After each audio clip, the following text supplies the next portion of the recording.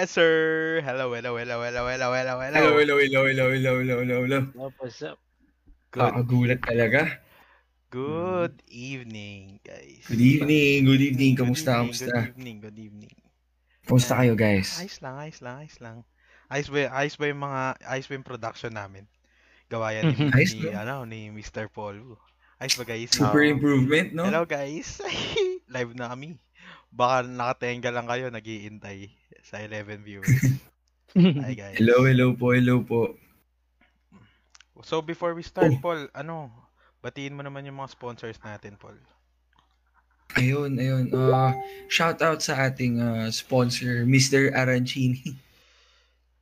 Mr. Arancini is the best arancini balls in Manila. Order yours now through Mr. Arancini Facebook page. Taste the best today.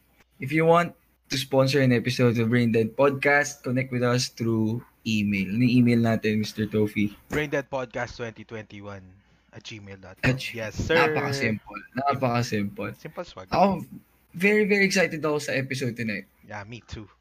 Very, very excited ako sa Oh, episode tonight. Well, it's about communication. and And communication. today's a very special episode kasi if mapapansin ng karamihan, wala ito sa schedule Hmm. ng Brain Dead. Oo. Nang Wala sa biglaan. schedule. Biglaan. Mas biglaan pa sa biglaan. Oh. Because this episode is in partnership with Pencil Organization and the ASEAN Youth Organization. Yes, sir. Ayan.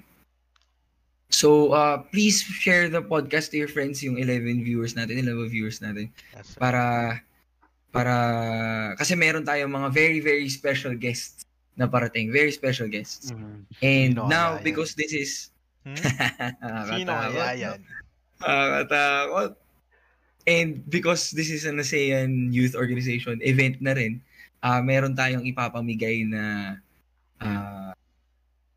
certificate of attendance. Makikinig ka na lang, may certificate of attendance ka pa. Grabe naman. Bigi. Yes, sir.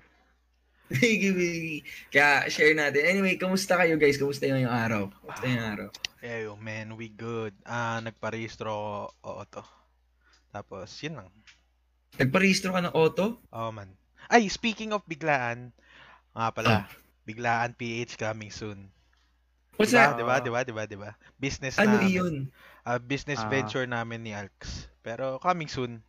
We're not gonna spoil the Abangan nyo details. na lang. Abangan nyo na lang. Biglaan PH, man. Nakaka-excite yan. May mga ganyan-ganyan na pala. Ba't ako hindi kasali dyan? Masyado ka na madaming ginagawa. Masyado akong maraming Magpahinga ka ginagawa. naman. Ipagdadamot niyo yung... Hindi namin pinagdadamot yung hindi. opportunity. Siyempre kapag naging successful to, sama namin kayo. Okay. problem. Sige, pagdadasal ko yan. Prototype pa lang. One at a time. Ikaw, Dos, ano yung pinagkakabalahan mo today? Actually, ako, wala masyado eh. Kakatapos lang na school year natin eh, no? So, gasikaso ng grades, di ba? Final consultations. Tapos maghahabol kung may mga kailangan yan. Buti naman wala.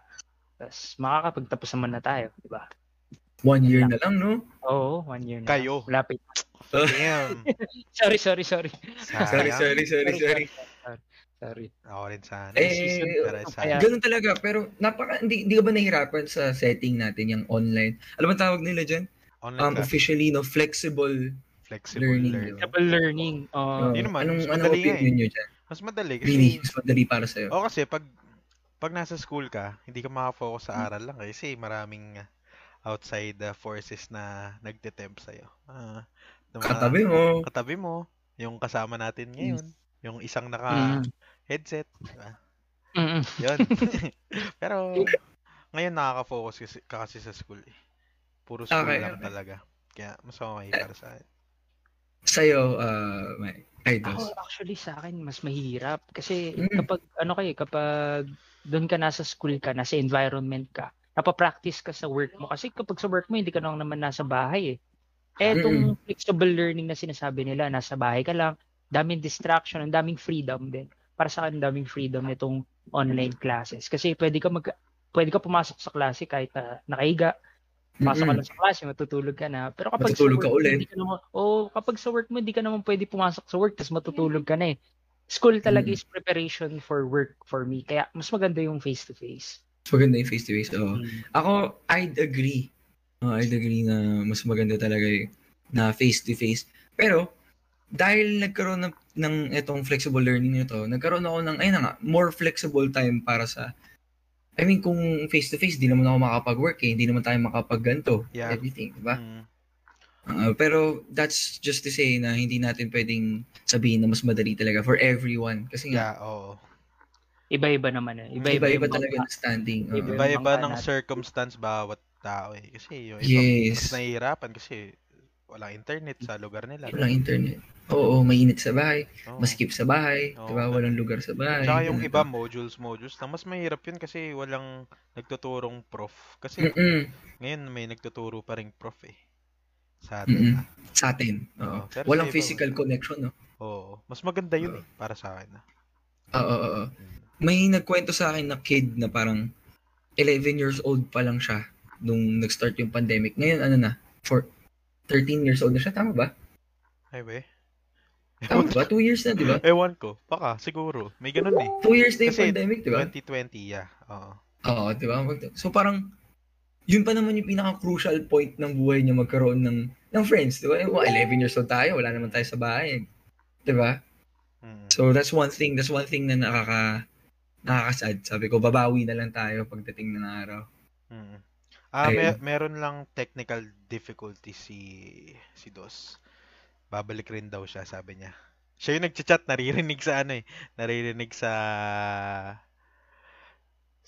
stream natin ngayon, pero yun, may technical difficulties. Speaking of, diba, technical difficulties yan, diba? Yan, mahirap rin yan, for school. Ganyan. Yeah, di mo talaga makakontrol yung mga ganyang bagay.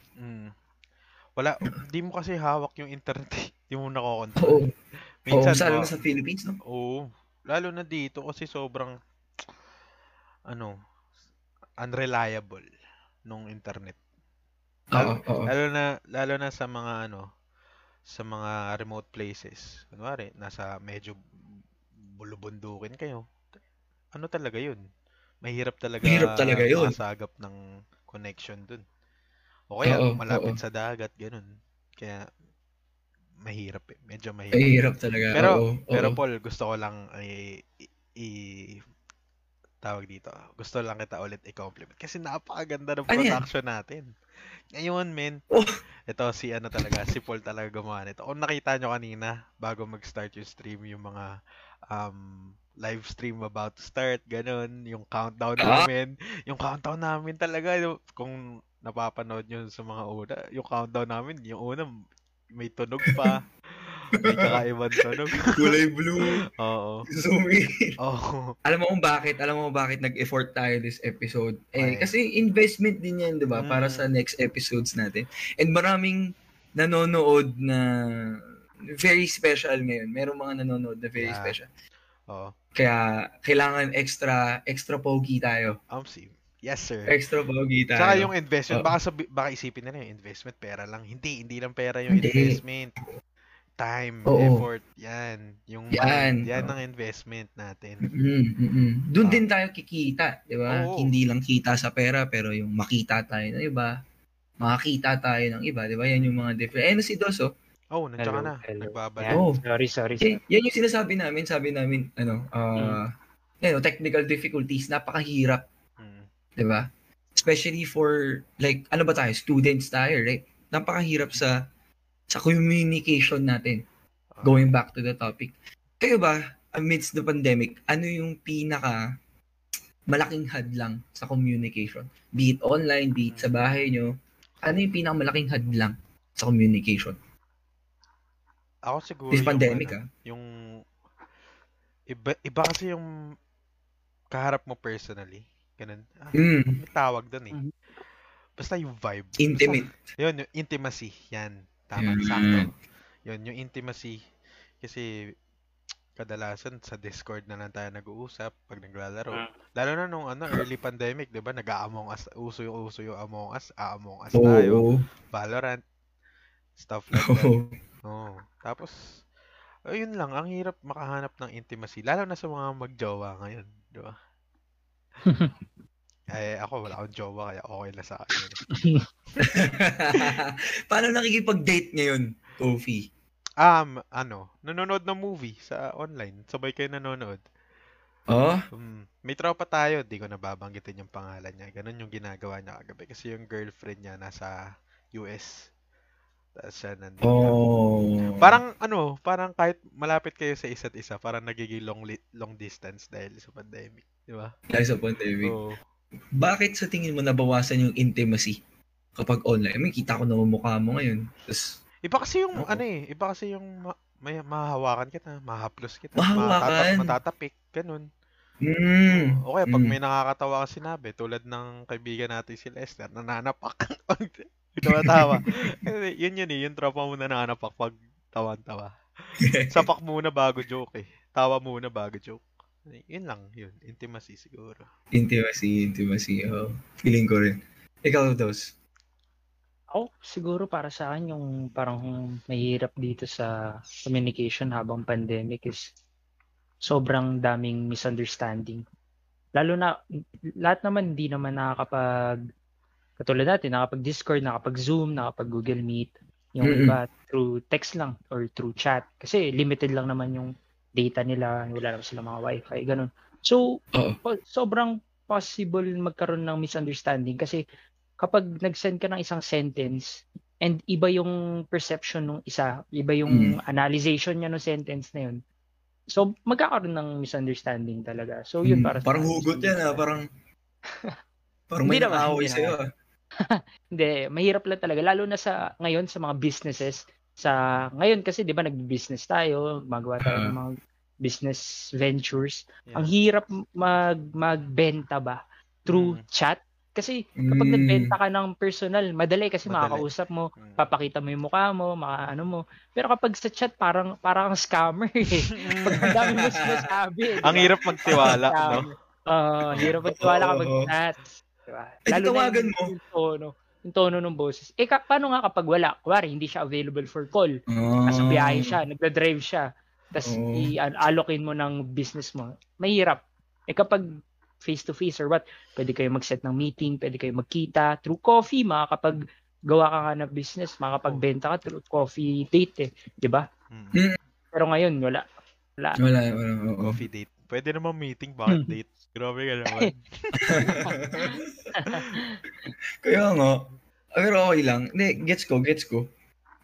Pero yung sa akin naman, medyo baliktad. Dito sa bahay, alam nyo naman, 3 lang naman kami sa bahay.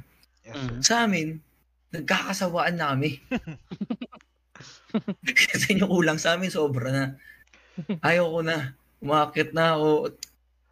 Lahat na lang sabay. Pero kahit magkakasama kami buong araw, napansin ko, kanya-kanya pa rin kaming gadget. Tatay ko, 8 years old na, naka-iPad. Mom ko, nagti-TikTok. Weh? Ako nagva-Valorant, ganyan. Kanya-kanyang buhay pa rin, pero magkakatabi kami. Diba? Parang, sabi nyo, parang hindi personal. Sa amin, magkatabi kami, pero ganun pa rin. Wala pa rin communication. No? Wala pa rin communication. Ako nung una, ganyan nararamdaman ko eh. Parang, nagsasawa na ako sa inyo. Pero parang, nung tumagal, parang hindi naman pala. Parang feeling ko lang yun. Parang siguro na-trigger siya ng frustration. Gawa ng hindi ka makalabas. Diba? Siyempre, nai-irita ka na. Magiging irritable ka talaga eh. So, parang magsasawa ka o kaya parang feeling mong naiinis ka pero hindi naman pala. Frustrated ka lang kasi gustong-gusto mo na talaga lumabas. Bilis uminit ulo mo. Bilis uminit ulo mo sa bahay. Nung siguro mid-pandemic, nakakairita talaga, sobra. Pero nung nakagawa tayo ng ganito, parang hindi naman pala. wala lang talaga ako magawa. Bored. Dahil bored ka, nagalit ka? Syempre, sino ba hindi magagalit pag bored? Wala akong magawa eh. Ganun? Kasi lalo na dati, nung ECQ, para tayong nakakulong sa bahay. Ganun yung mindset mga tao eh. Kaya for sure, may mga naiinis yan. Nadadala nila. Oo. Ganun din ako eh. Pag-gising ko ba naman, nandyan na nanay ko may hawak na map. Alam mo na ibig sabihin. Matic. May inis ka na. Minsan nagigising pa yan eh. Psst! Uy, yung gising wala pang kalambing-lambing, alam mo yun, yung puro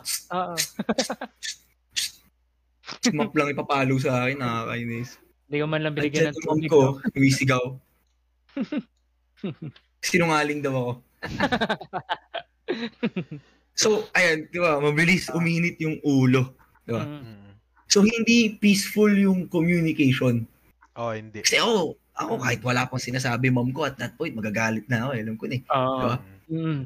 Paano, ano yung ginagawa nyo pag ganun yung nangyayari? Like, meron ng hadlang na malaki. Meron ng galit, meron ng pride. Ano yung dapat gawin? Nakikita nyo bang ganun kayo minsan? Oo, lalo na ako. Mainit. Kasi ako high blood din ako lagi. Lagi mainit ulo ko. Dati ngayon, hindi na. Mainit ulo mo? Siguro, kung babalik ako sa mga panahon na nagalit ako, siguro mananahimik na lang ako. So, okay na lang na, wag ka na lang, wag mo na lang pansinin pag, nag-aaway na kayo ng mama mo. Wag mo na lang pansinin. Magdadrive na lang ako kasi kadalasan ganun si mama eh. Magagalit habang nagdadrive ako. Kukurutin ka pa, no? Kala mo, yun, nakakairita kasi pag gina-joke time ko siya, binabatukan ako habang nagdadrive ako. Nagdadrive ako, ba't mo babatukan? Mabunggo tayo eh. Sino ba namang hindi magagalit pag ganun? Diba? Ang hirap naman hindi magalit pag ganun, nagdadrive ka, binatukan ka bigla. Tahimik ka na lang, wag mo na lang kausapin. Sa bahay na lang yung mag-usap. Tapos, speaking of driving yan, si Michael. Ibang-iba talaga yung tolerance niya sa galit kapag siya na yung nagda-drive. Bakit naman? Malupit yung mag-drive. Diba? Daredevil. Hindi. Nakakainis naman kasi talaga kapag, alam mo yun, defensive driving ka na, nag-iingat ka na, pero may mga tao pa rin talaga na itetest yung patience mo, na isisingit niya kahit wala ng pwesto. Mananadya pa, no? Yung traffic, alam mo, traffic na, uunahan ka pa. Pares lang naman kayo nasa traffic. Kaya nga. Gusto niya nasa harapan ka. Umiinit ulo ko. meron pa Alex yung mga, 'di ba, yung mga motor pinag-usapan. Nguso muna bago silip. Papasok muna yung gulong nila bago sila titingin. Tapos kapag ikaw nakasabit, ikaw pa yung mali. Ikaw may kasalanan. Boss, nauna ako eh. Nauna yung gulong mo. Nauna gulong mo. Hindi yung tingin mo. Pati mga tricycle driver, una yan. Kasi ang tatapang nila eh. Ang tatapang nila. Number 1 talaga. Number 1 talaga, tricycle driver. Dati naglalakad lang ako, nabangga pa akong tricycle driver. Diyan sa ganyan. Hindi ako nagde-drive Hindi ako nagde-drive. Naglalakad lang ako. Tapos, drive muna siya bago lingon. Buti na lang may tunog ako nung tinamaan. Palingon talaga. Di ba? Siyempre, galit na galit din ako nun. Galit na galit tuloy ako. Di tuloy niya ako maintindihan anong gusto ko sabihin. Wala, iis lang ako eh. Parang puro mura na lang yata nasabi ko. Kasi kapag may emotion yun doon nauuna kapag build up na emotion mo, hindi mo nasasabi yung gusto mo. Right. Noise, 'di ba? Shout out kay Sir Mark. Yan, Sir Mark Dinlasan. Sabi niya, maraming noise. Physical, mental, and then there's also emotional noises. Barriers sa communication. Oo. Other than anger, ano pa yung nahuhuli nyo sarili nyo na parang nagiging hadlang sa pakikipag-usap nyo? Ako meron ako isa. Ano? Hindi siya anger, essentially. Pride. Yung ayaw mo maging mali. Hindi, ayaw maging mali. Ayaw ko rin yung parang condescending yung pagkasagot sa akin. So, lalamangan ko siya ng mas condescending pa. Alam mo yun, yung mga babae magaling dyan eh. Mga lalaki nagagalit lang agad eh. Di ba? Pride. Sa akin, pride number 1 isa rin. Pride. Parang nakikipaglaro. Alam mo yun? Sa inyo ba? Anger, pride. Yung sinabi, nung nag-uusap tayo kagabi, yung sinabi ni Alex, yung ignorance. Kasi minsan pag wala kang alam, nagsasalita ka lang. Meron akong kilalang ganun eh. Wala naman siyang alam, nagsasalita lang siya. Ano mo yun? Parang isa-isip ko, oo na lang, sige. Sige, okay. Kasi bago ka dapat makipag-usap, dapat alam mo kunwari, alam mo yung background, alam mo yung topic, may background ka Yung dun sa topic. alam mong gusto lang makisingit sa usapan. Mm. Yung parang, uy, Sino yan? Sino yan? Joke lang. Hag na. Huwag na. Uy. Ganun eh. Alam ko yan. Sa Ikaw, akin, Alex. sa akin, yung ayaw niyang tanggapin na, parang hindi naman sa mali siya, pero hindi kayo nagkaintindihan. Yung pinupush niya yung kung ano yung sinasabi niya, parang sa close-minded person na nagsasalita. Parang gano'n. Kapag kausap mo kasi yung tao, lalo na ang communication, it's a give and take relationship eh. You give the information, you receive the feedback. Diba? Dialogue. Kapag hindi kumukuha siya, kapag hindi niya tinatanggap yung feedback, kumbaga, parang, ba't mo pa ako kinakausap? Sana nag-take ka na lang, di ba? Kaysa nagkaroon tayo ng conversation. Yung parang nakikipag-debate sa lagi. Gusto niya lagi mo na. Pero gusto niya parating lamang siya. Yan. Yun. May nagsabi sa akin, kapag napapansin daw natin yung mga ganyang bagay, guilty rin tayo. Nagsabi sa akin ng gano'n. Totoo naman, kasi napapansin natin eh. So alam natin, nilalamangan niya ako, hindi tayo rin pala. Pero tama, totoo naman. Totoo. Oo, totoo naman. Bakit ba, para sa inyo, ano ba yung communication na yan na klaro, walang pride, walang ego? Bakit importante yan? Para sa understanding. Para magkaunawaan talaga. Siguro, walang mga gera-gera ngayon. Walang corruption. Kung nagkaintindihan lahat. Oo. Pero ang hirap kasi, di ba, parang magkaiba sila ng opinion, ganyan. Magkaiba din kasi ang level of understanding ng mga tao eh. Kapag mababa yung kausap, mababa yung level of understanding ng kausap mo. Either mag-adjust siya or ikaw mag-a-adjust. Adjust mo yung panahon natin. Take the high road. Oo, kunwari, pagkausap mo yung bata, ba, para mo siya kinakausap na matanda? Hindi. Ina-adjust mo yung pakikipag-usap mo para maintindihan ng bata. Pero parang ang sakit naman ginawa mo siyang bata. Pero feeling ko sa akin, masyadong maraming tao na sa mundo, kaya maraming pag-iisip na iba-iba. Iba-iba. Yun. Diversity ba ng mentalidad ng bawat tao. Kasi iba-iba na mag-isip ng mga tao ngayon eh. Lalo na yung kinalakihan nila, di ba? Hindi naman pare-parehas na. Hindi nagbaba. Oo. Very strong yun eh. Foundation yun eh. Yeah, oo. Speaking of foundation, sa tingin nyo ba, communication is a skill na dapat lahat ng tao, yan, yung understanding na yan, yung sinasabi ni Dos, dapat ba lahat ng tao marunong yan? Sa tingin mo, paano makakatulong yun sa atin? Sa Pilipinas, kunyari. Ako, siguro, kung skill siya, pero feeling ko, mas kailangan i-prioritize yung skill ng pakikinig tsaka pag-understand kesa sa pagsasalita. Kasi, dapat, feeling ko, onting tao lang marunong magsalita eh. Tapos, mas maraming marunong umunawa. Gets mo? Parang, hindi naman kasi lahat, kunwari, introvert ako. Tapos, pwede bang maging, maging good speaker ako, good talker ako, kung introvert ako? May tawag dito? May conflict ba? Ganun. Pero conflict. Pero kung introvert ako, tapos magaling ako makinig, may natututunan pa ako. Mas, parang lamang. Parang naggamit ko yun as an advantage, yung skill na yun. Skill talaga siya, no? Skill talaga siya. Well, speaking of that skill, meron tayong papapasukin. Siya ang Associate Director ng Pencil Families Philippines, isang organization na is kind enough na magbigay sa atin at ating mga viewers. Yung mga viewers natin, please mag-comment kayo. Mamaya-maya, share your experiences with communication, kung kailan kayo natakot or whatever. Kasi later, magbibigay sila ng form where bibigyan kayo ng attendance, ng certificate of attendance.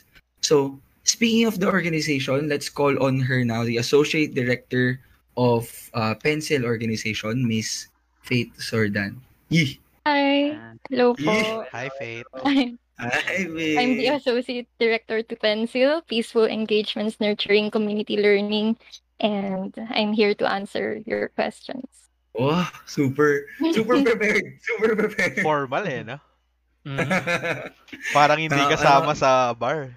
Hindi nakakasama. Parang bigla akong kinabahan. Oo. Oo. Tinawag ka namin dito kasi nabanggit kanina ni Tofi yung conflict. Gusto namin malaman, paano nyo ba, ano ba yung advocacy ng Pencil? And paano nyo ba naisip yun? Actually, naisip natin to kasi we focus on the dialogue and conflict resolution. So, ito yung advocacy ng organization natin. Kasi being in dialogue is the only solution to prevent issues. Evident kasi na the use of communication is misused nowadays. Especially sa atin na gumagamit ng social media platforms. Sobrang daming fake news, rumors, arguments na nangyayari sa media and even sa real life. So, gaya ng mga away natin sa personal life na tinatawag natin to na misunderstandings. Kasi hindi natin ito napapag-usapan ng maayos sa other party.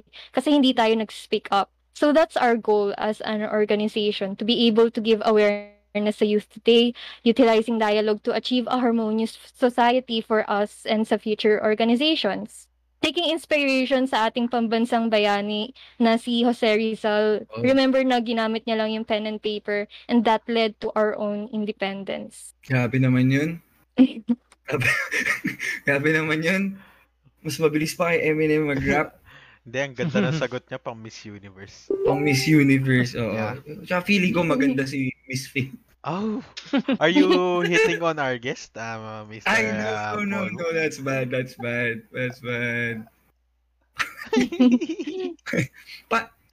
Ayan, si Dos, may second question ka?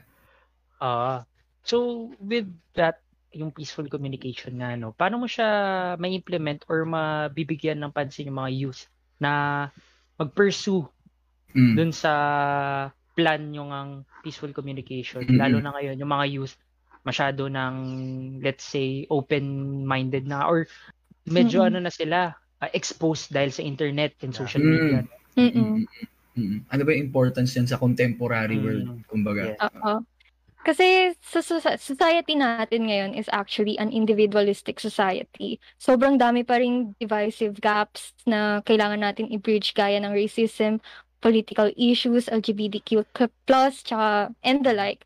Naalala nyo ba yung George Floyd issue na nangyari lang nung nakaraan? And nakita nyo ba kung gaano ka-united tayo? Nonetheless of what race we are, nationality, etc. Lahat tayo gumamit ng platforms sa injustices na nangyayari sa African Americans nung time na yon. We protested, we tweeted, nag-post tayo, and even sa IG stories, nag-take part tayo doon. And ayun yung gusto nating i-achieve. Ayun yung goal natin sa Youth Today. Using our voices in the right way to help minorities, those oppressed. Rin i-bring up na dialogue doesn't start with anyone. It starts with you yourself. It starts with us. So our usual question is, nakamusta mo na ba sarili mo? Kamusta ako? Achieving that helps you listen, see, judge, and take action to be in harmony with you yourself, and meaning that it leads to harmony in the world of diversity, plurality, and differences to achieve union. Tama, no. Sabi nga ni Michael Jackson, no, start with the man in the mirror. Ako naman, meron ako ganyan. Sige. Sabi nga ni Looney, yan ang dahilan kung ba't may pambura ang lapis. Pars. Tama rin. Bakit may pambura? Kasi tao lang. Tao lang. Oo. Diba? Pero napakahirap, di ba? Napakahirap. Sabi nga ni... Ayaw, hindi na makakisali doon. Ano ba yung... Sasabihin ko sana, yung astronaut yung one small step. Kasi gusto ko malaman. One giant leap for mankind. Kasi na-explain nga sa atin, no, parang starting with your own self, ready ka na ba makinig? Oo. Right? Kamusta na ba ako? And then it will open up to a lot of other issues na sobrang lalaki, sobrang relevant sa mundo ngayon. Ano ba yung mga ways, Miss Faith? Yes, Miss Faith. Ano ba yung mga ways, ano ba yung mga steps para sa dialogue? As posted sa page natin, i-like nyo please, Pencil Families. Yung first step is yung first step is, as said, it starts with you yourself. Being dialogue starts with you yourself. Be in harmony with yourself first to prevent spreading any internal conflicts na nangyayari sa'yo to everyone. Second is recognize yung mystery ng others. Tingnan mo yung mga nasa labas, tingnan mo yung nasa bahay, even sa social media, isense mo yung suffering na nangyayari sa kanila. Try to take heart, empathize, open sa sufferings nila kasi it's one of the bravest things that you can do. And third is go beyond inconvenience. Try practicing gratitude, meditation, put down your daily convenience of the greater good kasi what we do always affects everyone around us. And lastly, pakinggan mo yung situation. Then observe it and then judge it. What are the things that should be changed? What are the mistakes? What's correct? And with that in mind, you can now take action to speak up in the light of good. And lastly, isa pang last, I would just like to remind everyone that we empower each other. Although we live in a self-centered culture na sobrang individual natin sa isa't isa and divisive nga, gusto ko lang i-remind that we empower each other, which means we always focus. We should also focus on others and not always on ourselves. Focus and recognize others to find meaning. Focus on the similarities. Remember to always love your neighbor kasi yun yung salvation. And salvation is the happiness that you cannot find alone. Grabe yung bars. Palakpakan na. Pwede ba palakpakan natin si, ano? Sa 30 viewers natin ngayon, lagyan natin ng virtual palakpakan. Palakpakan. Kala mo Zoom meeting, you know? Palakpakan nyo nga si classmate. Ang galing niya. Napakagaling. Pero may sinabi siya na, tumatak talaga sa akin. Tumatak sa'yo? Ano yun? Yung listen to your surroundings. Kasi, hindi ka lang pwede makinig sa kausap mo. Yun, pwede mo pakinggan yung surroundings mo talaga. Yun yung parang be observant of what's happening yun. Tsaka yung empower each other no? Kasi totoo yan You don't empower yourself You don't get the parang perseverance or yung gusto mo through yourself lang. Yeah. Lagi yan. Kaya kapasok dyan yung communication nga. You have to have communication skill in order to get what you want and to benefit other people also. Tama. Yes. Ako yung main takeaway ko naman dun is yung going back dun sa empowerment nga na parang lahat tayo makakapag-unify kapag makita natin yung common ground natin sa isa't isa. And hindi natin makikita yung that relationship kung hindi natin itatry intindihin yung isa. Tama ba ako, Miss Faith? Yes. And the fact na sobrang self-centered na nga natin. Yeah, we have to take action na mag-empathize sa isa't isa, na makinig sa isa't isa. So, yun. Action talaga siya. Self-centered na kasi talaga. Yun kasi yung, yung binibenta ng social media ngayon, yung ego. Yeah. Hindi pataas ng pataas. To the point na nakakalimutan na natin yung isa't isa.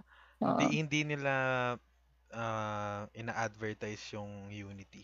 Feeling ko mas maganda nga i-advertise yun unity. Kaya props sa NBA kasi yun yung ina-advertise nila, hindi yung yung star power, yung ganun, yung superstardom, ina-advertise nila talaga yung unity.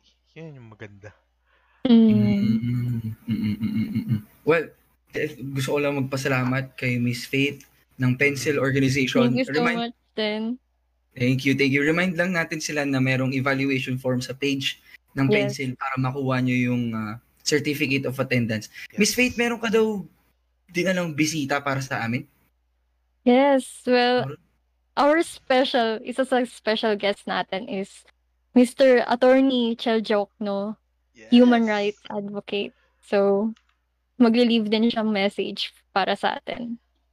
To furthermore elaborate of being in dialogue with oneself and sa isa't isa.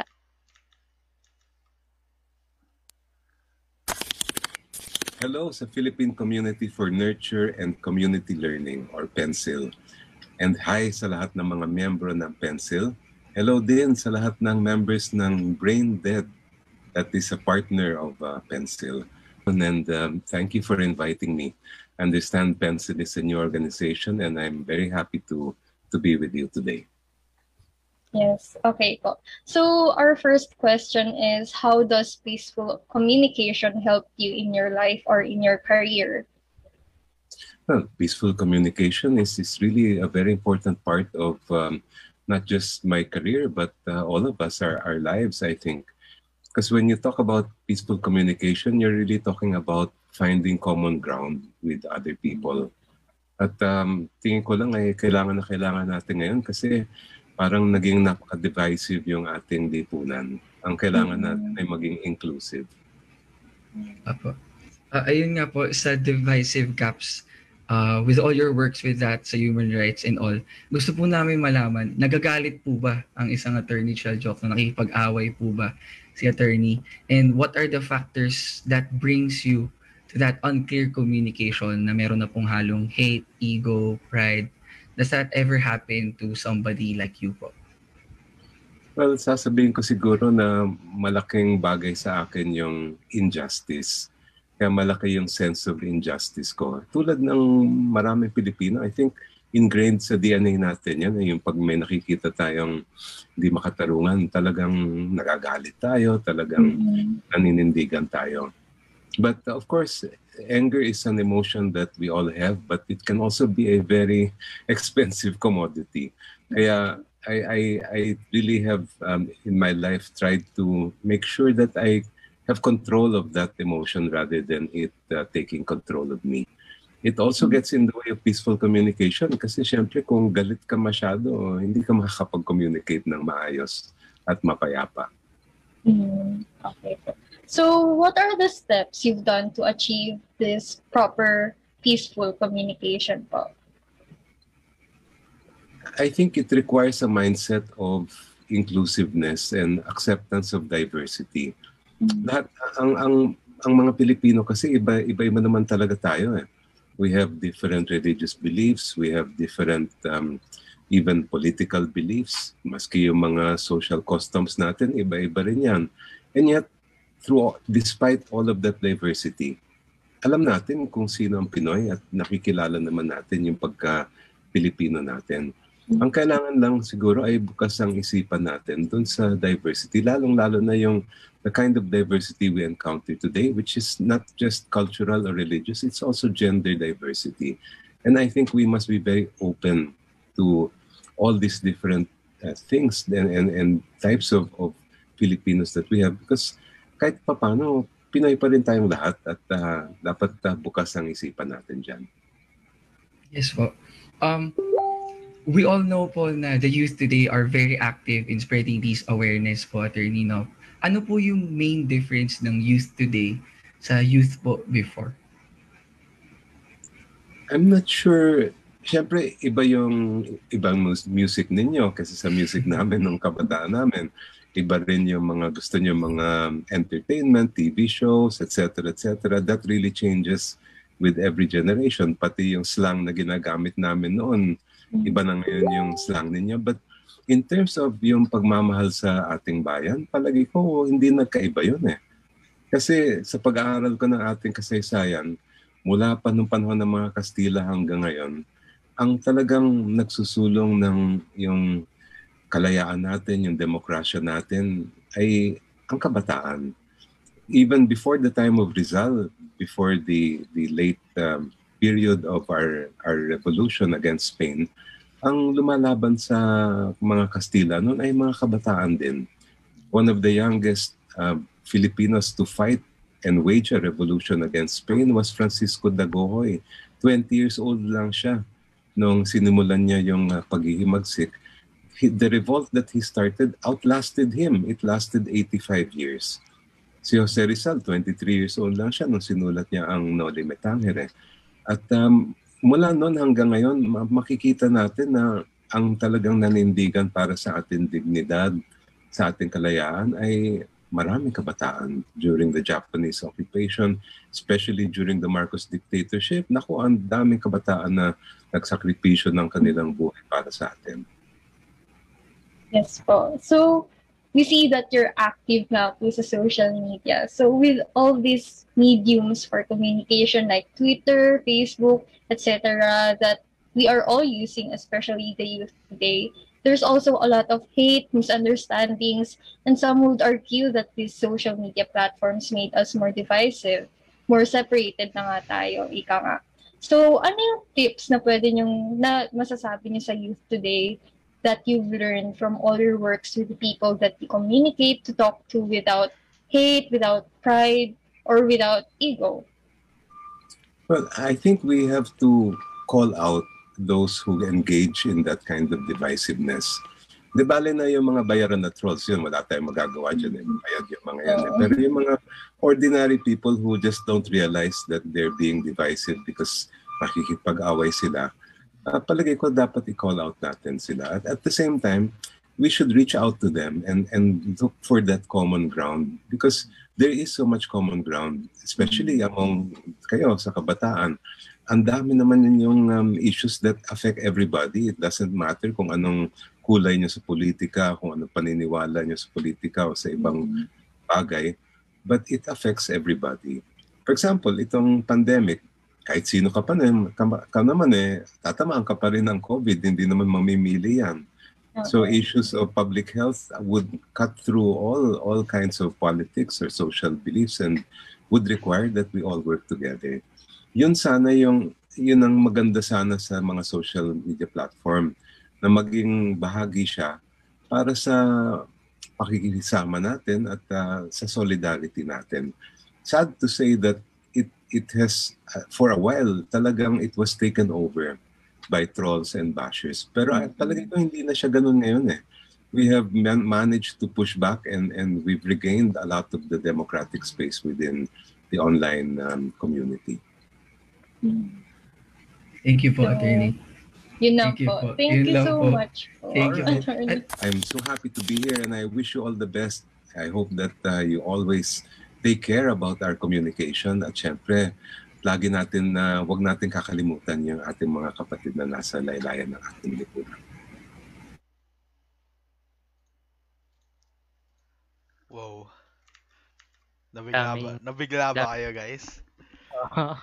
Feeling ko nabigla yung mga viewers natin, mga bigatin tong... Bigatin bigla. Salamat pala kay Attorney Jokno. Thank you, Attorney. We're great fans. Fellow Lasallian. Dead podcast. Fellow Lasallian. Wow. Di na ngayon, not anymore. Bakit? Lasallian pa rin ako. Nagsimula na eh. Ano yung pinaka nyo doon? Take away nyo kay Attorney. Dami niyang sinabi on the dot talaga yun. Ako yung pinaka tumatak sa akin siguro yung kahit anong kulay mo politically. Yun. Tatamaan ka pa rin ng COVID. Tatamaan ka pa rin. Hindi. Oh my God. Mali. Kala ko yun eh. Hindi ba yun? Hindi. Yun eh. Hindi. Kahit anong kulay mo politically, may impact pa rin yung pakikipag-communicate mo. Yun para sa okay. Hindi pwede na naman. Totoo rin naman yan eh. Sorry. Okay lang.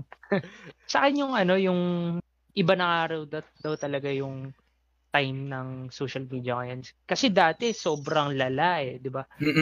Sobrang daming bashers, konting galaw bash. Actually ngayon lang nga eh, di ba? Recently yung towel ng Jollibee, you could have communicated that branch privately, di ba? Pero ngayon mas dinadaan nila sa public media, public applications kaysa idaan tulfo agad, imbis na kausapin mo. Pero at least ngayon nauntian na nga daw, hindi na katulad dati. Kasi ganun na ngayon eh, no? May utang lang ako sa yung 20, papatulpo mo na ako eh. Post mo na eh. Post mo na sa Facebook. Parang naghahanap ka ng kakampi online. Kahit hindi mo kilala. Kapag ikaw yung kinampihan, parang lumalaki lalo yung ulo mo eh. Hindi, minsan naintindihan ko sila kasi may injustice. Katulad nung kagabi, na atchingan ako ni Alx. Papatulpo kita eh, mamaya. After tulpo tayo kita tayo doon. Doon na tayo magkita. Kala mo guidance office lang, no? Hindi, yun. Siguro yun yung siguro nafe-feel nung iba na doon sila nakakasik ng help. Imbis na sa proper means Kunwari, tama, yun din. police. Doon nag-vent out, pero yung barangay. vent out nila may consequences eh. Kasi baka nafe-feel nila hindi sila napapansin ng mga kapulisan natin, kaya ng barangay. Kaya doon sila. Okay ng household. Doon yung ginagawa nilang outlet para magkaroon sila ng justice. Pero sabi nga ni attorney, iba na daw talaga ngayon. Dati mas malala. Dati mas malala. Dati ba? Kasi hindi nakikita no? Dati daw mas malala. Ngayon nag-i-improve tayo na napapasok na natin sa lifestyle natin yung social media ng mas ethical na paraan. Yeah. Diba sabi niya? Ang big takeaway ko doon is yung call out divisive people. Yung action talaga na parang may responsibility din tayo na mangialam. Kapag sa tingin mo mali na yung sinasabi niya, kailangan mo sumagot. Hindi naman yan, pwede rin yan sa, titignan natin on a micro style. Kunwari, tayo, hindi tayo nagkakaintindihan. Kasi masyado akong pinapakinggan sarili ko. You should call me out. Yun. Parang, call nyo ako, call out nyo yung mga mali kong sinasabi. Kunwari, lumalaki na masyado ulo ko, masyado na... Lumalaki ka na masyado. Oo.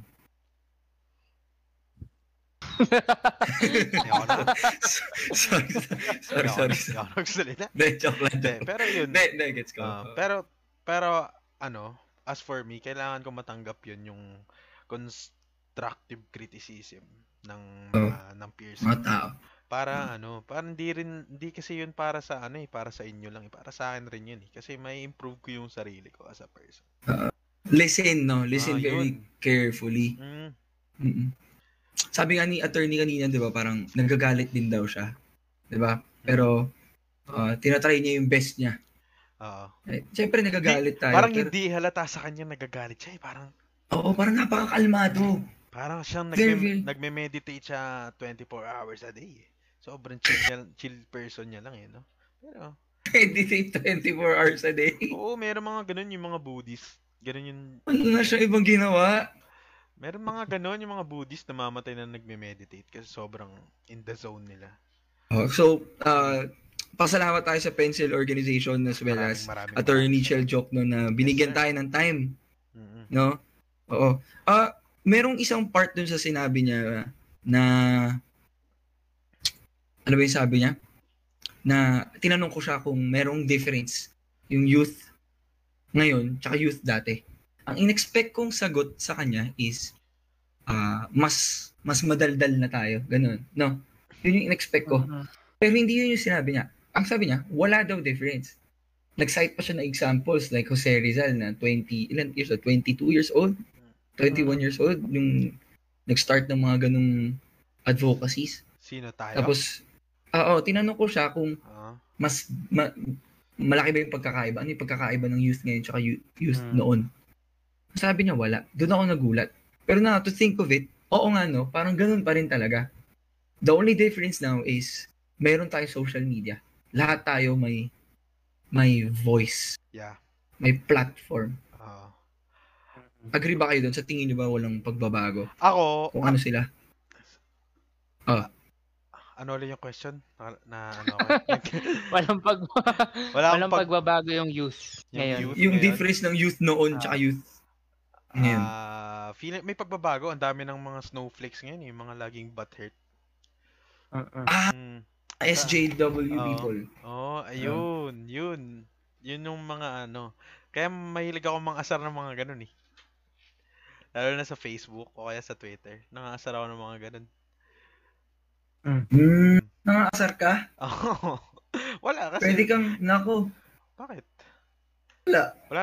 Wala akong sinasabing masama against them. Inaasar ko lang. Inaasar ko. Bakit? Wala kasi sarap nila asarin kasi halos lahat na-offend sila kaya parang enjoy eh. Kunwari yung umuuso ngayong issue about sa BTS. Yun mga pinagtitin. Ano ba ibig sabihin nun? Bad word ba yun? Yung Yung di ba BTS? Ano siya? Bad word siya. Ano ibig sabihin nun? In terms of sa LGBT. Parang okay. Slur. Hindi siya slur. Actually, Bisaya siya eh. Diba? Pero Ah, Oo, okay. ginagamit siya in a way na nakaka-offend para sa BTS. Sinasabi ko, Mm-mm. pero okay lang. Para lang mang-asar. Nakakatawa sila, ano eh. Yung fandom nila nakakatawa pagtripan eh. Di ko alam kung Pagtripan. bakit. Pero yun lang, sa akin. Yun. Oo. So parang sobrang difference. So, merong social media ginagamit sa mga virtual rallies ngayon. So meron din mga memes lang Oo, ganyan. yun. No? Magkaiba eh. Sa tingin nyo ba malaking tulong yung social media sa atin?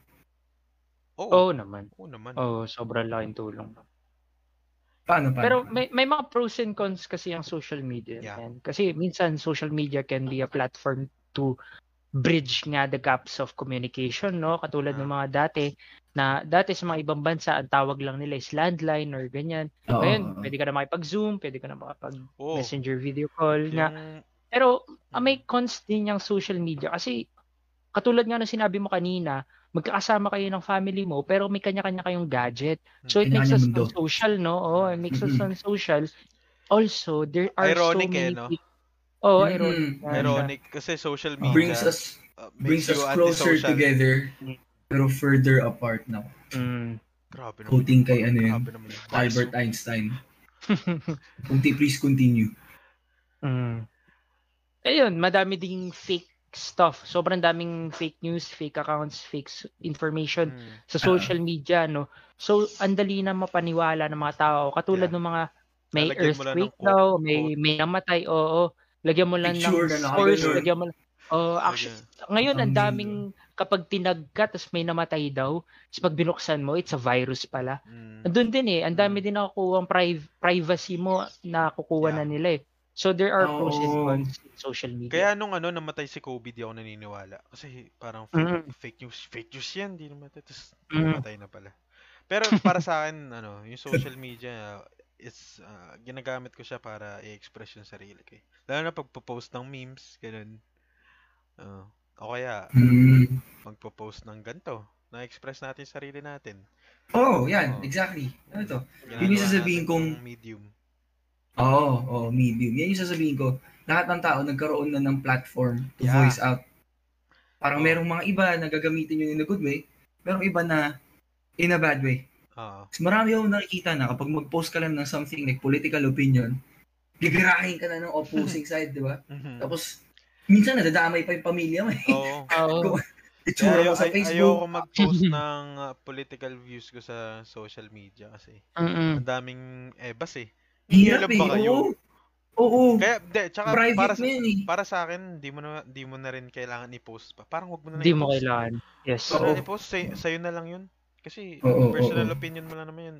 Kung gusto mo siya i-share para maka-impart ka ng information, gawin mo with your friends pero wag mo na post sa social media. Dami nakakita. And even if you do like maggaano ka ng sinusuportahan mo isang candidate, even if you do, gusto mo talaga i-post, expect na maraming mga taong di ba? Dodrawingan yung mukha mo sa messenger, di ba? May mga ganun talaga eh. Kasi social media is a platform na din for their propagandas eh. Diba? Dati kapag tatakbo ka sa candidate or as position sa office, wala namang social media eh. So hindi mo naman kailangan magkaroon ng what do you call this, parang yung committee dyan sa social media world. Pero ngayon meron na eh. Dami talagang kapag nag-post ka against their candidate, madami talagang aaway sa'yo.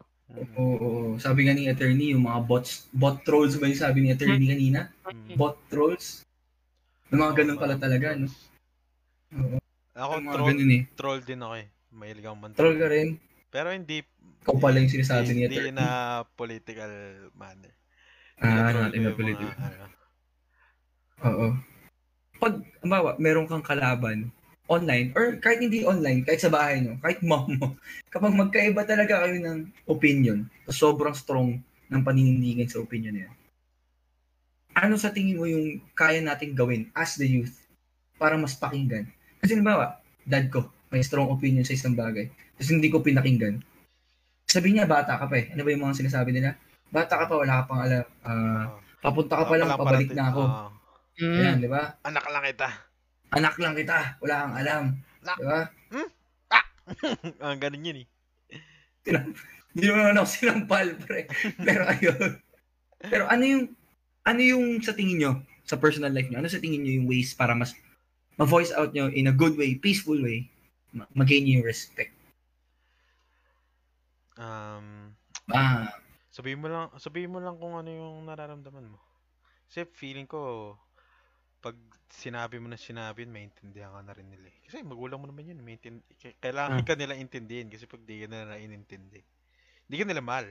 Pero kung mahal ka nila, sabi ka naman. Hindi, meron kasing Hindi, madami kasing point of view ng mga magulang na para sa kanila, you have to earn their respect. It's not given to them freely dahil mahal nga or ganyan. You have to earn it, no? So kapag wala ka pa napapatunayan, ganyan mga dialogue eh. Wala ka pa napapatunayan, nasa ilalim ka pa ng bahay ko, no? So you have to belittle yourself muna and gain their respect. Yeah, true. In better words, no, be humble. To gain their respect onti-onti. Kasi hindi naman niya bigla-biglang bibigay sa'yo eh. Dami nagko-comment, no? Boomer mentality daw. Diba? Dami nakaka-relate na ganun eh. Ang hirap bilang youth na makagawa ng avenue, kaya makikita sobrang active natin sa social media. Kapag may onting kumontra, karamihan nagagalit. Hindi, eto, may naisip ko. Feeling ko hindi nila talaga tayo kasi naiintindihan kasi hindi nila iba yung panahon nila sa panahon natin. Parang masyado nilang kino-compare yung generation nila sa generation natin, which is sobrang different, man. Diba? Right. No. Boomer mentality talaga. Oo nga eh. Yun. So parang sobrang, kunwari, iniisip ng tsaka iba rin yung sitwasyon natin sa sitwasyon nila. Kunwari, yung magulang ko, iniisip nila na, yung 50 pesos, malaki na. Siguro sa panahon mo. Pero sa panahon ko, 50 pesos, kulang pa nga ito pamasahe. Totoo. Anong kakainin ko magdamag? Spanish bread, isang piraso, tapos soft drinks. Ano ba yun? Pwede na yun. Pwede na yun. Pero ako yan, sa pagdating naman sa ganyan, yung dad ko hindi ganun. Ewan ko bakit. 8 years old na yung dad ko, pero hindi siya ganun. Mom ko naman yung mas bata, pero mas ganun siya. Baka mas siguro proud siya. sa pag-iisip nila. Their open-mindedness. Yun, siguro. Dad ko nakikinig talaga sa akin mabuti. Tsaka sa experience din kasi yan eh. So, kunwari, may mga tao na sobrang dami na na-experience, dami na nilang na pagtanto sa buhay. So, pag naka-encounter sila na katulad ng ganyan, sobrang tanda, tapos naka-encounter sila na sobrang bata, they can adapt, no? Hindi sila, katulad yung sabi, open-mindedness, hindi sila secluded. Kumbaga, tinatanggap nila kung ano yung sinasabi mo. Yes. Yeah. Oo, no. Last point natin for the night. Ano yung mabibigay yung tips sa ating viewers? Dami nating viewers Ano mabibigay yung tips sa ating viewers? Kasi pare-pareho naman tayong youth dito eh. Personal experience lang. Ano yung mabibigay yung tips na makaka-lead sa kanila in that direction, yung clear, peaceful communication. Kahit guilty tayo minsan. Siguro yung self-actualization. Wow! Ano ibig sabihin nun? Self-actualize ka.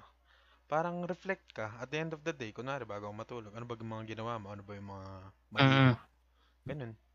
Para may makikita mo yung room mo for improvement as a person. Kunwari, aware. O kunwari, nang-away ka ng pulubi. Tapos isipin mo kung anong mga pinagagawa mo magdamag. Away kang pulubi. So, diba? Ba't ba ako nang-away ng pulubi? Ba't ko ba talaga ginawa yun? Nantitrip lang ba? Mabuti ba yan? Isipin mo babalik dyan yung sinabi ni Miss Faith kanina ng pencil. Start with yourself. Yeah, start with yourself talaga. Kausapin mo sarili mo. Kasi baka di ka na okay. Minsan, sobrang worked up natin sa mga pinagagawa natin, lalo na social media. Hindi natin nakakamusta sarili natin. Baka hindi na tayo okay. Pa-check up ka na. Ikaw, kung nanonood, check up ka na. Baka di ka okay. Very well said, no? Galing. Sa akin naman, siguro ang tip ko lang dyan, kasi ito, based on experience din, kaya i-share ko na lang. Ano siya, whenever you're having a communication sa kahit sino, having a conversation, kahit sa text yan, sa chat, or personally, always set your emotions aside. Kasi ang emotion, dyan lang yan spur of the moment yan Lalo na kapag nakikipag-away ka, kapag nagde-drive ka nga, ganyan. Ang emotion nandyan lang Ang sinasabi mo, yung words na lumalabas sa bibig mo, is embedded forever in the minds na kausap mo. So, better set aside the emotion when you're communicating with someone. And try to, kapag nakikipag-usap ka, try to dig deep sa kung ano yung sinasabi niya. Kung ano yung pinapaliwanag niya. And if mali, if may misunderstanding, if mali siya, okay, sige, ikaw muna magsalita. Pagkasalita niya, okay, ganito kasi yan. Hindi mo naiintindihan sinabi ko. Parang you have to be the better person. You have to be the more matured one. Kapag lalo niya kapag hindi niya naiintindihan yan. And in terms of peacefulness, always have peace of mind. Wag kang kunwari kapag may problema ka, you won't find the solution if pinoproblema mo lang yung problema mo Set mo aside yung problema mo, maghanap ka ng solusyon. Kasi kapag pinoproblema, don't dwell on it kasi hindi ka kanina nga naggrocery yung mother ko and sabi niya dun sa sobrang nakausap niya yung bagger. And sabi nung bagger, nga po, mahirap lang kami. Sabi niya, ba't di ka malungkot? Ba't ang saya-saya mo? Kasi ang saya daw niya kausap. Sabi niya, ma'am, mahirap na po kami. Maging malungkot pa ba ako? Oo nga. Maging masaya na lang po. Hanap na lang po. Hanap na lang po ako ng paraan para mapaghinhawa daw ba? Para mas sumaya daw siya. Yun yung mga tinatanggap mo kung ano ka and you're finding a solution to that problem. Yeah. Yun yung mga tips. Minsan kasi yung handicaps ng buhay, kailangan natin tanggapin yan Pag once you accept it, malay mo, ma-overcome mo bigla. When you take those handicaps, dun mo talaga siya ma-overcome. Pag na-realize mo na you can do something about it. Kapag ini-improve mo yung sarili mo, you don't focus on what you're strong. Kung saan ka malakas You focus on your weaknesses. You focus on your weaknesses and make them your strength. Ako baliktad naman. Kunwari, malupit ako mag-map. Focus ako dun. Gagawin ko strength 'yun. Map. Malupit ako maglinis, efficient ako, mabilis. 'Yun. Focus ako dun, tapos gagawin ko yung career. Minsan ganun. Pag capitalize on the skills. Tama yung sinabi ni Elks Tama rin siya pero tama rin yung ganun pag-iisip. Focus ka sa strength mo, malay mo, doon ka mag-succeed, 'di ba? Yung kalungkutan mo. Bigla mawawala 'yan. Tama. Kunwari magaling ka mag basketball pero gusto mo maging singer. Masyado kang focus sa singing career mo, walang nangyayari. Focus ka kaya sa basketball. Malay mo. Try mo lang. Focus ka sa strengths mo minsan, hindi lang sa weaknesses mo. Ay, at pala.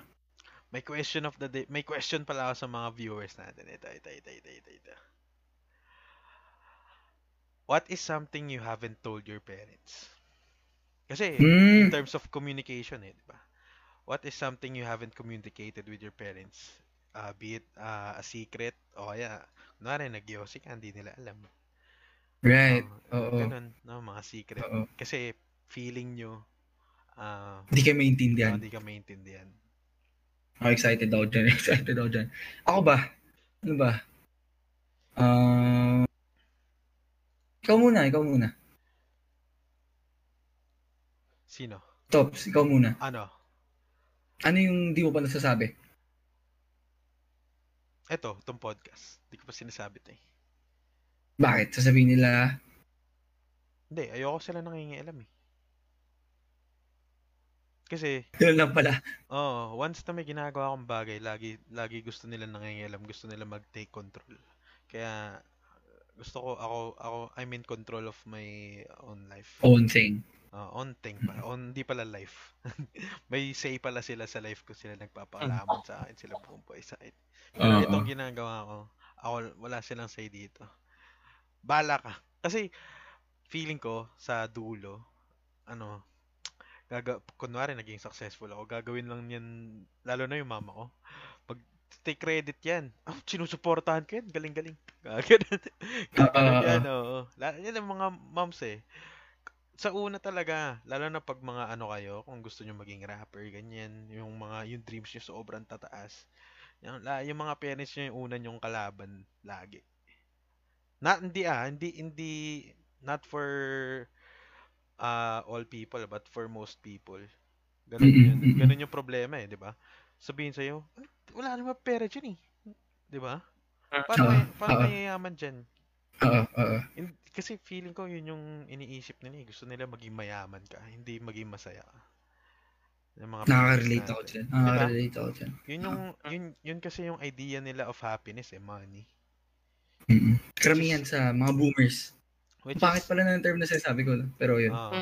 Which is not the case all the time. Ako masaya ako pag marami akong pera, pero mas masaya ako pag magawa ako yung gusto ko. Gusto mo. Yeah. Ayun. Ako siguro makarelate ako dun sa isa nating commenter. I love you. Hindi pa niya nasasabi sa parents. Ay, we? Ako, I love you sa kanila, pero sa commenter na to, I love you, di daw niya nasabi. Ako naman, ibang klaseng communication. Hindi ko na para sa akin, kulang pa yung napapakita kong pagpaparamdam sa kanila ng I love you. Another one, nag-chat lang sa akin, very sensitive. Hindi ko na sasabihin yung pangalan. Is very, very sensitive, no? Di pa daw niya nasasabi sa magulang niya. Natatakot siya, pero nag-drugs daw siya. Oo. Di pa daw niya sasabi sa magulang. Well, kung sino ka man... na ako.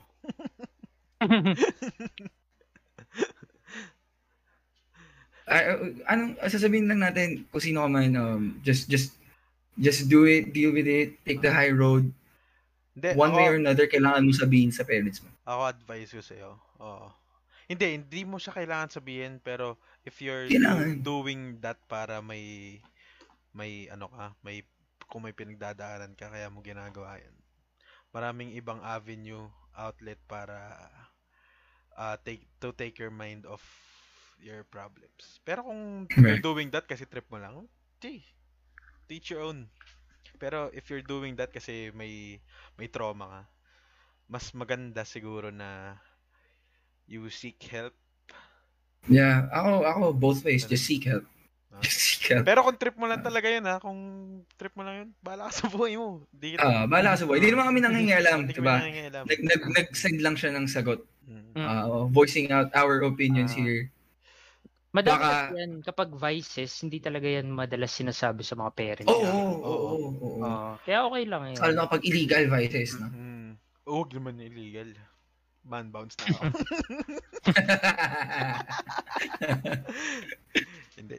Ako vice, nahuli ako ng mama ko, naamoy niya ako Tapos simula nun, dati nung nag-yosi pa ako. Cigarettes, yes. Yun. Nahuli niya ako. Tapos parang wala na lang siya magawa. Yun. Kasi hindi mo naman na ako mapipigilan Kasi hindi kita kasama 24/7, di ba? So, yun lang. May tayo May mga natututunan tayo sa mga viewers natin. Medyo mas naging intimate tayo. Sabi nga ni Beatrice Texon, highest sa Maslow's hierarchy of needs. Self-actualization. Yan, oo. Hi, Ice! Kaya siya yung highest kasi kailangan mo talaga ng self-actualization. Right.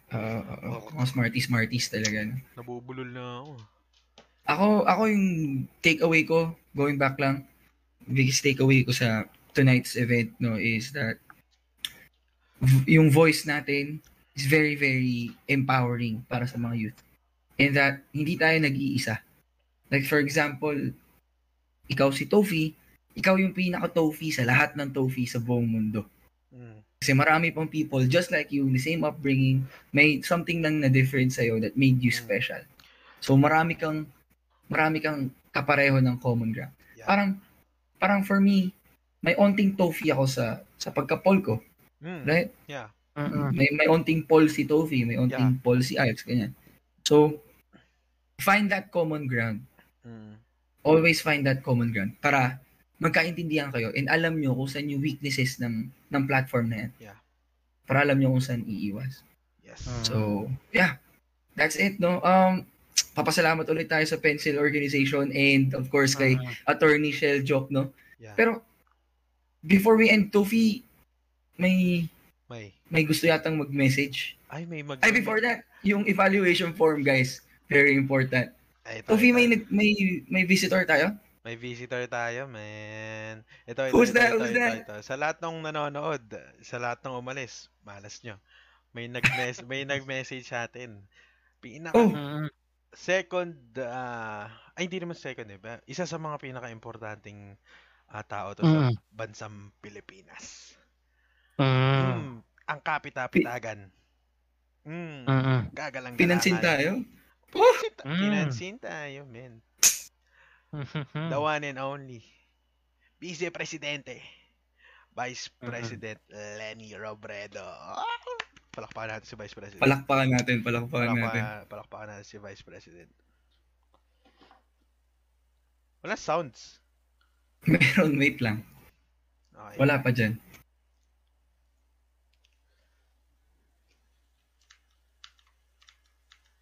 Hello to all the members of Pencil and congratulations on organizing this initiative. I hope you are all safe and well. We live in a time of great uncertainty. The most urgent challenge is also the gravest health crisis in living history. COVID-19 cases increase every day, thousands of people die without even being admitted to a hospital, and medical frontliners are bearing the brunt of a healthcare system close to being overwhelmed.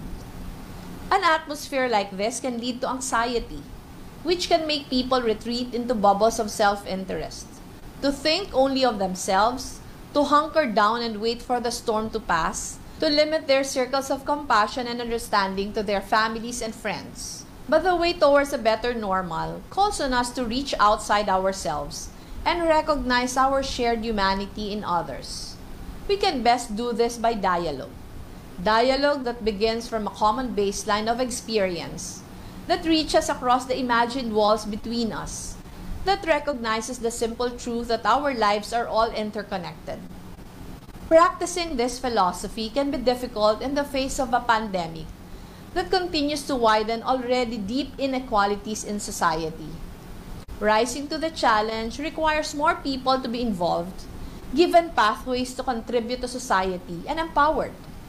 Because ultimately, compassion is infectious. The more we see those beside us caring for our brethren, the more we are reminded that we are likewise called to be our brothers and sisters' keeper. It is therefore imperative that we find more of us to do the work. And as we in the OVP have affirmed time and again, the youth sector is fertile ground for the change makers that we need. I myself have been fortunate to witness firsthand what young people can do. We have seen how your idealism, energy, and fresh approaches provide new solutions to old problems. Many of the volunteers in our work to respond to the COVID-19 pandemic come from the ranks of the young.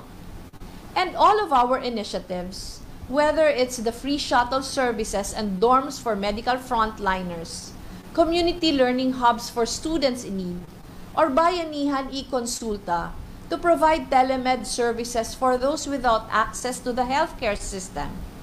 All of this became successful only because of the feedback, the dedication, the openness of young people like you.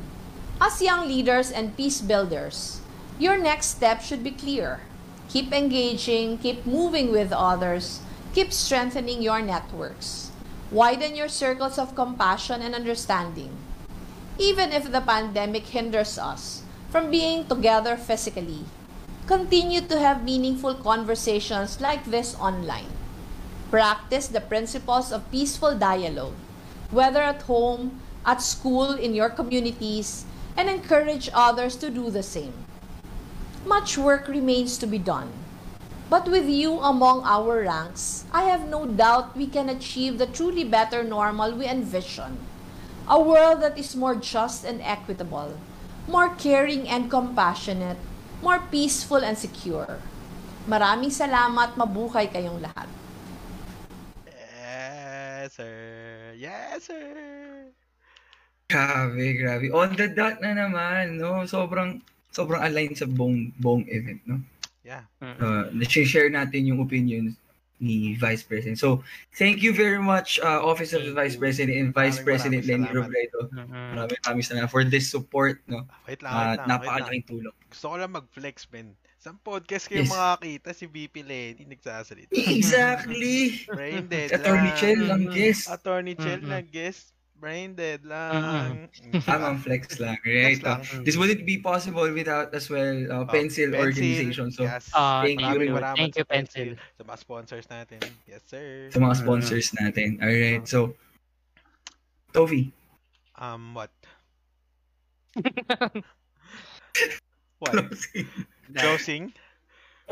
Close. Kala mo naman ano to, graduation. May closing. Sorry. Gusto ko lang magpasalamat sa sa mga nanood, men. Hindi lang kay VP Lenny, hindi lang sa kay Attorney Chell, hindi lang sa mga sponsors natin, sa mga nanonood, men. Maraming salamat sa mga nag-share, sa mga nagko-comment, sa nagbibigay ng insights. Maraming salamat sa inyo. Kasi kung wala kayo, men, walang sense ginagawa namin, walang nakikinig eh. Pero walang context in dialogue, sabi sa mga nanonood na hindi pa nagla-like sa page, hindi pa nagfa-follow, follow niyo na. And malaking tulong yan. Yan yung pinakamalaking tulong niyo sa amin. Yan. You're welcome po, sabi ni Steve Orlando. So yung evaluation form, huwag niyong kakalimutan. Para eval form. I-search. Yes, para may attendance kayo, diba? Gagamit niyo rin yun. Kapag mamalaki niyo. Ang gagaling nyo po, very empowering discussions nyo. More please next time. Yes. Thank you. Maraming guys. Yan. Mga gusto makipag-work sa amin, no? Braindead Podcast 2021. And also, Pencil Organization, mag-open na for membership. Mag-open na siya for officers. If you share the same advocacy with Pencil Organization, contact me. Amin na ako, Paul Wu. I am the founder of Pencil Organization. Yes, but first, co-host dito sa Braindead. So thank you sa Braindead for giving Pencil this platform as our media partner. Thank you po. Tsaka thank you sa Mr. Arancini Corporation. Shoutout sa founder Lisa Acosta. Yes. And coming soon, Biglaan PH. What's that? Biglaan PH. Yeah. And yeah, that's it. We about to go. We out. This is the Brain Dead Podcast staring filthy dust, Paul going Victor. This is the Brain Dead Podcast staring filthy dust, Paul going Victor. This is the Brain Dead Podcast staring filthy dust, Paul going Victor. This is the Brain Dead Podcast staring filthy dust, Paul going Victor.